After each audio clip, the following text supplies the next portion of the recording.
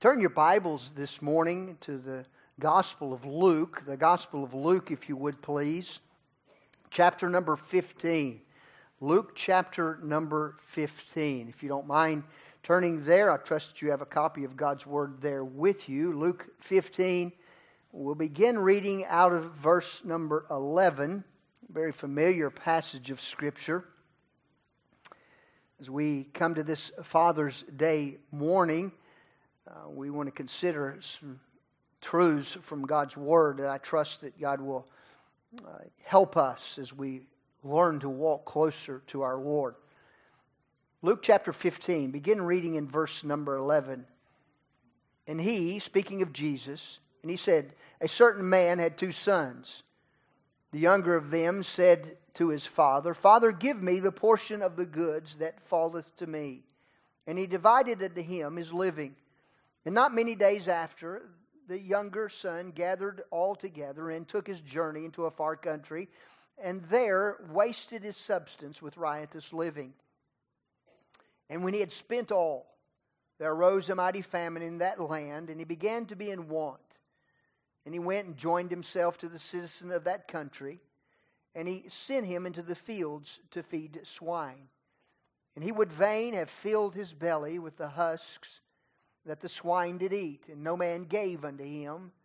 And when he came to himself, he said, How many hired servants of my father's have bread enough and to spare, and I perish with hunger? I will arise and go to my father, and will say unto him, Father, I have sinned against heaven and before thee, and am no more worthy to be called thy son. Make me as one of thy hired servants. And he arose and came to his father. But when he was yet a great way off, his father saw him and had compassion, and ran and fell on his neck and kissed him. The son said to him, Father, I have sinned against heaven and in thy sight, and am no more worthy to be called thy son. But the father said to his servants, Bring forth the best robe, and put it on him, and put a ring on his hand, and shoes on his feet. And bring hither the fatted calf, and kill it, and let us eat and be merry. For this my son was dead, and is alive again. He was lost, and is found, and they began to be merry. Let's bow our hearts together and ask God's blessings upon the preaching of His Word. Father, this is Your Word.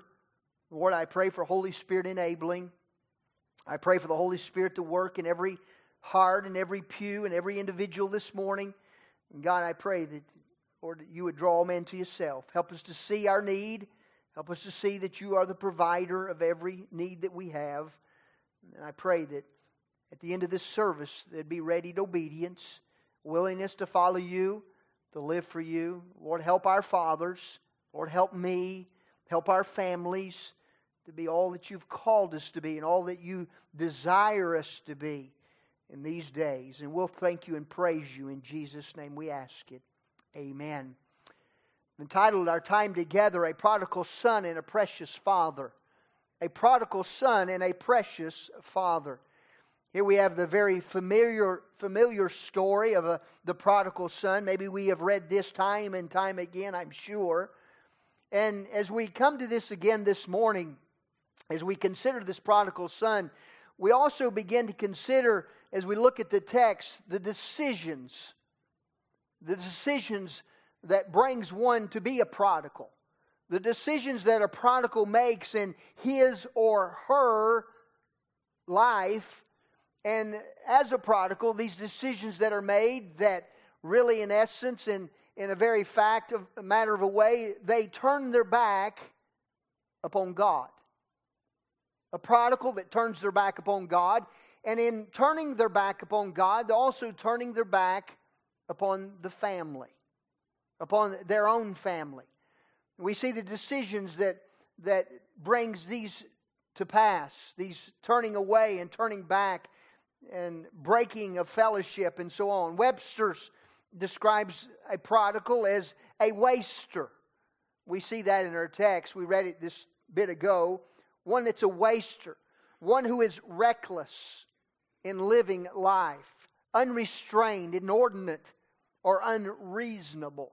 All these describe very perfectly what a prodigal is. This young man in this story that Jesus tells has left his home to go into the world. Understand, he's not left his home to go into the world in order to reach the world, but he's left his home to go into the world so that he could be like the world.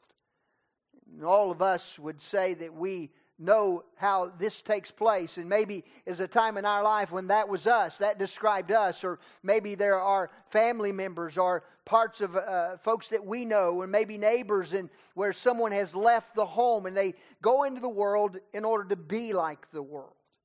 In the beginning of our story, we see how that he was chasing after sin. But by the end of the story, we begin to see how that sin caught up to him. While he was chasing sin, there comes a time when sin literally catches up and catches us. Romans 6:23, the wages of sin is death, the Bible tells us. Many people living outside of God's plan for their lives are chasing after a pleasure, chasing in nearsightedness, chasing after a short-lived pleasure that may be in sin. Short-sightedness. It seems like pleasure, but the pleasure only lasts for a season, only lasts for a short period of time. There are many that will do this sort of thing. The pleasure in sin never lasts long, because the Bible tells us that death is the dominant characteristic in sin.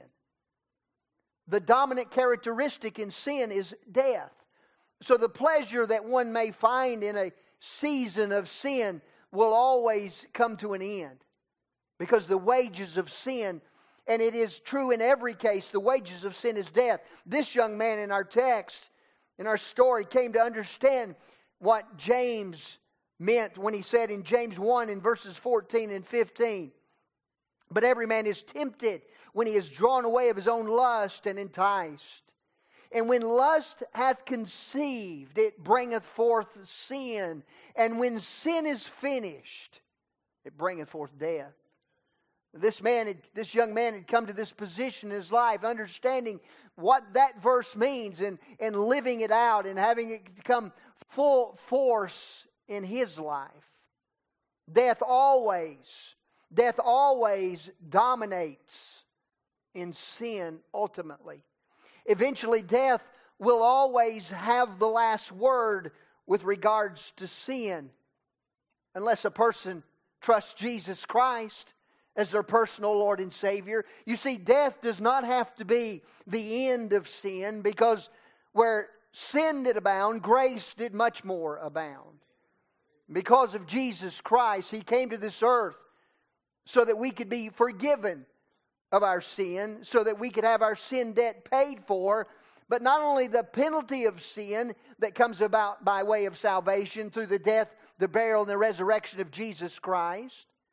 Not only that penalty, but the bondage of sin. The bondage of sin is broken, and by way of the power of Jesus Christ. The Holy Spirit comes and lives and dwells within the believer. The sins are cleansed. No double jeopardy with God. The sins are cleansed. And then the power to go forth living the Christian life. The power to go forth living for Christ. Because the Holy Spirit indwells us. And as we yield ourselves to that indwelling Holy Spirit, we have the ability to live out fully what God intended for us, and to receive all the blessings that God has for us. But unless that person turns to Jesus Christ as their personal Lord and Savior, the wage of sin will end in death. That death, the Bible talks about two deaths. There's the physical death, the death that because we live in this flesh, the Bible tells us that For as by one man sin in the world, and death by sin, so death passed upon all men, for all have sinned. So there's that physical death. But if we don't trust Jesus Christ in this life, then there's the second death, the Bible says, and that is the death of separation. Total, forever separation from God in a place that the Bible describes as hell. That's Bible. That's Bible truth. So that wage of sin is not only a physical death, but it is also a separation, an eternal death, apart from God in a place called hell. In our Bible text this morning, we have a prodigal son who came to realize the value of his precious father. A prodigal son who came to realize the value of his precious father. I believe this story is a tremendous picture, really, of all of us. Tremendous picture of all mankind. Really, in a sense, all men are prodigals. All men, women, boys, and girls, we're all prodigals. All born into this world. Sinners. Sinners by choice. Sinners by nature. Running headlong into sin. Running away from God the Father. Running away from God as fast and as hard as we can. You look around us today in Harrison, Tennessee, and Chattanooga, and around the world. You don't see the multitudes. You don't see the masses of people running toward God. You see the masses of people running from God.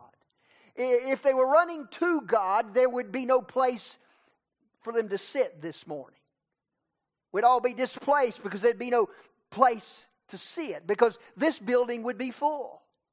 And every building that's preaching the Bible and the gospel message and the Word of God, every one of those buildings would be full if people were seeking after God. Isaiah 53:6, for we all like sheep have gone astray.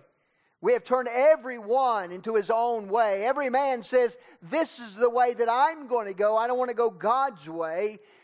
I'll go my way.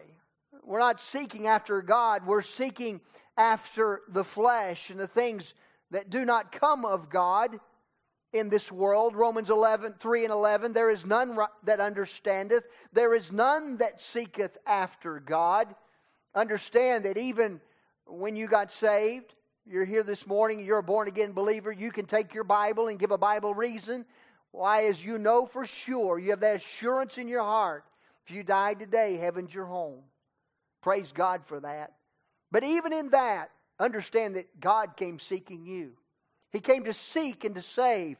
You weren't seeking God. God was seeking you. And praise God, that's His glory and that's His grace. That's His mercy that He gives to us. He was seeking us. As I mentioned at birth, we're all prodigals. Sinners by nature, sinners by choice. The prodigal is a picture of us all running from God. And then also in this text we see a precious Father. It's a picture of a gracious, kind, loving, merciful, forgiving Heavenly Father. I believe this is what we see out of this particular text. He waits, He loves and He longs for prodigals to come home. For prodigals to come to Him and be saved. If you don't know Jesus Christ, again, and I say it over and over again, Jesus is longing for you to come to be a part of His family. You see, you have to be born again. The Bible uses that kind of terminology. A man must be born again. Jesus said you must be born again. You were born first time, that got you onto planet Earth. But to get into heaven, you'll have to be born the second time. And that's the spiritual new birth that's found only in Jesus Christ. In our Heavenly Father, we have a precious Father in heaven that longs for this, that waits for this. And I believe maybe there's someone possibly here in this service this morning that Jesus is speaking to your heart, saying, I'm waiting and I'm longing and I'm calling for you to be saved. 2 Peter 3:9, not willing that any should perish, but that all should come to repentance. This morning, on this Father's Day, I want us to spend some time, if you wouldn't mind, please, with your Bibles in your lap and your hearts open to listen to what God has to say and listen to the Word of God and allow the Holy Spirit to speak to our hearts, not just by way of a father, but there are mothers here, there are children here, and I encourage you to allow the Holy Spirit to speak to your heart as well. Consider the prodigal son and the precious father out of our text. We are first introduced to the family out of verse number 11. He said a certain man had 2 sons.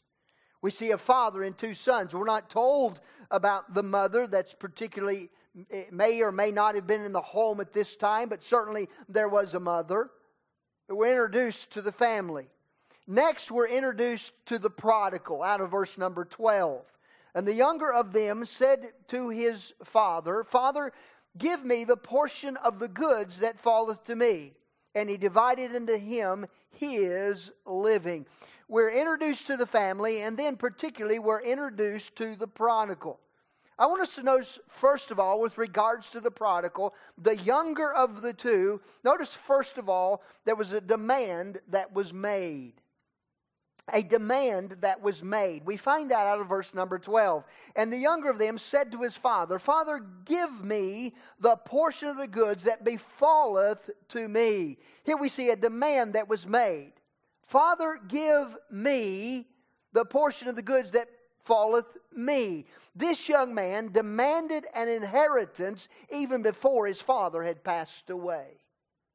Demanded an inheritance even before his father had passed away. Understand that as we see later in the text, we did not read this morning, but the older son comes to the father and he asks, why haven't you killed the fatted calf for me? And the father says to the older son, everything that I have is yours, son. And it would have been true for this young man. Everything that the father had was his. He lived in this home. He partook of everything the father had provided for him in his goodness, the character of the goodness and the preciousness of his father. But this young man, he comes and he says, give to me. Give to me. Right out of the gate, in verse number 12, we find the problem. We find a selfish attitude of the son. We find the selfish attitude of the son. Notice I've already mentioned it 2 times. He says, me. Me. Give me the goods that befalleth or falleth me. Selfishness, mark it down, selfishness is a telltale sign of rebellion in the heart. A telltale sign of rebellion in the heart. A selfish attitude will likely often start small, but eventually it will grow into a monster that cannot be controlled or contained. It goes like this. I don't care who it hurts. All I care about is me. I don't care what other people say or think. All I care about is what I want and what I think that I must have. I don't care if it hurts my parents. I don't care if it goes against the family name. I don't care about those people down there at that church. I don't care about my grandparents. All I really matters is me. You see, it's all about me. No one else seems to matter but me and what I want. That is, dear friend, a selfish heart. A selfish heart. There is a big, you've heard it said, and it is true, there is a big I in the middle of sin. That big I is a selfish heart. I want my way. I want what I want, and I want my way now. A selfish heart not only demands my way, but a selfish heart says, you owe me my way. Not only do we demand our way, but someone else owes me my way. Well, that's not fair. I deserve better. I deserve this. It demands specific rights.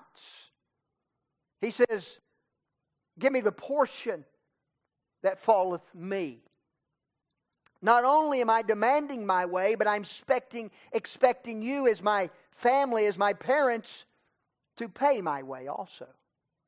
Not only am I demanding my way, but I expect you to pay my way. What he demanded was not what he had earned, understand. What he demanded in inheritance is that which his father had earned. That which his father had worked to gain. This young man did not work to gain this inheritance. And so often I see and I hear rumbling sometimes in talking about an inheritance and people and young people demanding from a parent or a grandparent, and you give me what's mine. It ought not ever be the case. What was given to him was not his. He did not work for it. His father did. I say to my mother often, I say, Mom, what Dad left you is yours to care for you with. It's not mine. I don't expect it. It's not mine. It's yours. It's what God has given you to provide for you. People who live a life of trouble so often, and their children today who are draining their parents dry of financial resources because they think they're owed something. People who live a life of trouble and drama, wrong decision after wrong decision, and won't listen to wise counsel. But when there comes a need, when there becomes a need to be bailed out, the first phone call that's made is to mom and dad. And if they don't get bailed out by mom and dad, the next statement is, you don't love me. You don't love me. Shame on any child, no matter the age, that expects parents to fund an ungodly lifestyle. It ought not ever be. If you plan to live life apart from the Bible, don't take from mom and dad or grandma and grandpa or the church to do it. Don't do it. There was a demand that was made. It's all about me. Notice next, there was a departure out of verse number 13. And not many days after, the younger son gathered all together, and he took his journey into a far country, and there wasted his substance with riotous living. Here we see the departure. Not only did he say, give me what I want, but here we see the departure, and you could say, and you very well could say, this young man departed a long time ago. He was living in the house, but he had departed because of his attitude a long time ago. But here he is gone. He's left out of the home. He has left his father's house. He's broken the family fellowship, and he has broken his father's heart. Broken his father's heart. I see and I hear parents whose hearts are broken because of a prodigal. Broken the fellowship, left the home, walked away. It's a heart-rending thing. And certainly there is much prayer, and I encourage those parents who are dealing with these kinds of difficulties, keep trusting God. This man, I believe this precious father kept on trusting God. And we see at the end of the story how God brought it to pass. God answered the prayer. Keep on praying, keep on trusting, keep on believing in our Lord and Savior Jesus Christ. He left the home, broke the fellowship. He broke his father's heart. This young man wanted the bounty of his father, but without the fellowship of his father. He wanted the blessings, but he didn't want the father. America, it seems today, wants the blessings of God over all of us. We pray and we hear the politicians say, God bless America, while at the same time we legislate God out of every institution, out of every fabric of our society. There is and has been, there is now, there has been, there continues to go forward, a departure from God. You could say America is a prodigal from where it began. There was a demand. There was the departure. And notice verses 13, the latter part, through 16, we see the depravity. The depravity. We see beginning in verse number 13 in the latter part, and there wasted his substance with riotous living. And when he had spent all, there arose a mighty famine in that land, and he began to be in want. And he went and joined himself to a citizen of that country, and he sent him into his fields to feed swine. And he would have fain have filled his belly with the husks that the swine did eat, and no man gave unto him. Here we see the depravity. It wasn't long after he made these decisions. It wasn't long after he demanded his way and after he departed from the protection of his home. And by the way, God gives protection in the home. There's an umbrella of protection within the family structure.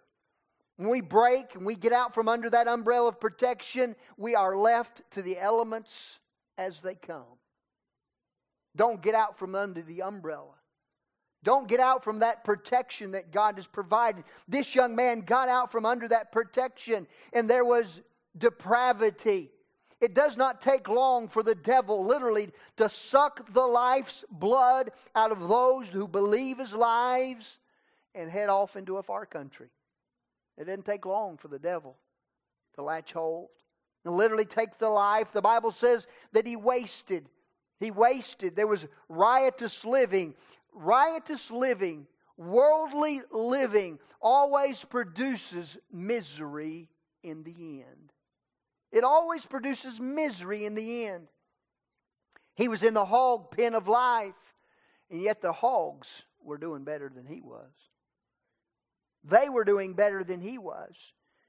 He was completely empty. He was bankrupt and he was hungry. The devil has fed him a bill of lies, and now he's trying to choke him on the husks that he's fed him. We see the depravity, the place that sin ends. But notice we begin to see something take place here. Not only do we see the demand, the departure, the depravity, but notice, and I'll call it this, the dumbness realized. The dumbness realized. Look at verse number 17. And when he came to himself, he said, how many hired servants of my father's have bread enough and to spare, and I perish with hunger? The dumbness realized. When he came to himself, he realized, wow, how dumb have I been? How far off have I been from God's truth? Listen, it's just, let me say it this way, and I'm not trying to be trite. It's just plain dumb to live the devil's way. To live for the devil. It's just plain dumb to live in the world, in the hog pen of society. It does not make sense. The Bible says he came to himself. And when he came to himself, there was a determination that was made. He says out of verses 18 through 20, I will arise and go to my father, and I will say unto him, Father, I have sinned against heaven and before thee. I am no more worthy to be called thy son. Make me as one of thy hired servants. And he arose and came to his father. Once he realized the dumbness of sin, there was a determination that was made. This young man, he came to this place of depravity, and it humbled him. Sometimes God will let us get to the bottom of the barrel in order that He can get our attention. Sometimes He'll let us go all the way to the bottom so that He'll get our attention. This young man, his attention had been gotten. There was a humbling. There was a recognition of sin. He wasn't, after all, as smart as he thought he was when he made the demands upon his father. There was a determination to come home. A determination to come home to his father. The prodigal recognized the value of his precious father. I will arise and go to my father's house. I admit my sin and I will repent of my sin. I will fall upon the mercy of my precious Father. This young man got it. Praise God, he came home. But he came home. Why home? I believe he came home because of the preciousness of his Father. He recognized the preciousness of his Father. And lastly, in our text, I want us to see just one last thing as we go forward here. We see all these ways in which the prodigal had gone wrong, but it ended with a delightful reunion. Verses 20 and 24. And he arose and came to his father, but when he was yet a great way off, his father saw him and had compassion and ran and fell on his neck and kissed him. And the son said unto him, Father, I have sinned against heaven and in thy sight. I am no worthy to be called thy son. But the father said unto his servants, Bring forth the best robe and put it on him, and put a ring on his hand and shoes on his feet, and bring hither the fatted calf and kill it, and let us eat and be merry. For this my son was dead and is alive again. He was lost and is found, and they began to be merry. Here we see a delightful reunion. The prodigal knew that he could come home because he knew the character of his father. He knew the character of his precious Father. What was his character? Well, I think we could see it out of the text. First of all, he knew that his daddy was godly. He knew that he had a godly father. How do we know this? Because he came to his father and he says, I have sinned. I've sinned against heaven and in your sight. How do we know that he was a heavenly father? Because this godly father, because this father had taught him what sin was. He had taught him what the Bible says with regards to sin. This father, I believe, had been the spiritual head of his home. Would any of our children this morning, with regards to us, would any of our children describe us as godly? Would any of our children describe us as godly? That's convicting to me. They may describe us as all sorts of things. The best hunter, the best sportsman, the best mechanic, the best boatsman, and on it goes. The best builder, and on it goes. Nothing necessarily wrong with those things, but would the dominant trait be that of godliness? Godliness. A godly life is the greatest resource that you can ever possibly provide and leave for your children. A godly life is the greatest resource that you could ever provide and leave for your children. A child, someone said, a child is more likely to find a father in God if he finds something of God in his father. Do our children see God in us? Are our kids finding God in us? A little poem says this: Daddy had a little boy. His soul was white as snow. He never went to Sunday school because Daddy wouldn't go. He never heard the word of God that thrills the childish mind. While other children went to class, this child was left behind. As he grew from babe to youth, Dad saw to his dismay a soul that once was snowy white become a dingy gray. Realizing that his son was lost, Dad tried to win him back. But now that soul that once was white had turned an ugly black. Dad even started back to church, the Bible study too. He begged the preacher, isn't there something that you can do? The preacher tried, failed, and said, we're just too far behind. I tried to tell you years ago, but you would pay me no mind. And so another soul is lost that once was white as snow. Sunday school would have helped, but Daddy wouldn't go. I wonder how many times we miss out on the opportunity to invest. Not just in Sunday school. All be in every service, every time the doors are open. Have your children under the preaching and the teaching of the Word of God. If they're not in here, they're getting the Word of God up there. On Wednesday nights, if they're not in here, they're in the clubs getting the Bible, pouring the Bible into them. Listen, would our children see us as godly? He knew that his father was godly, but not only did he know that, he also knew that his father was giving. Ron Hamilton wrote a song that I appreciate so much. He says, "When I enter heaven's glory and I see my Father's face, I will offer Him 10,000 years of praise. And I'll find that special one. And then I'll find that special one whose life I saw God's Son. And through tears of joy, with trembling lips, these words I'll say, I saw Jesus in you. I saw Jesus in you. I could hear His voice in the words you said.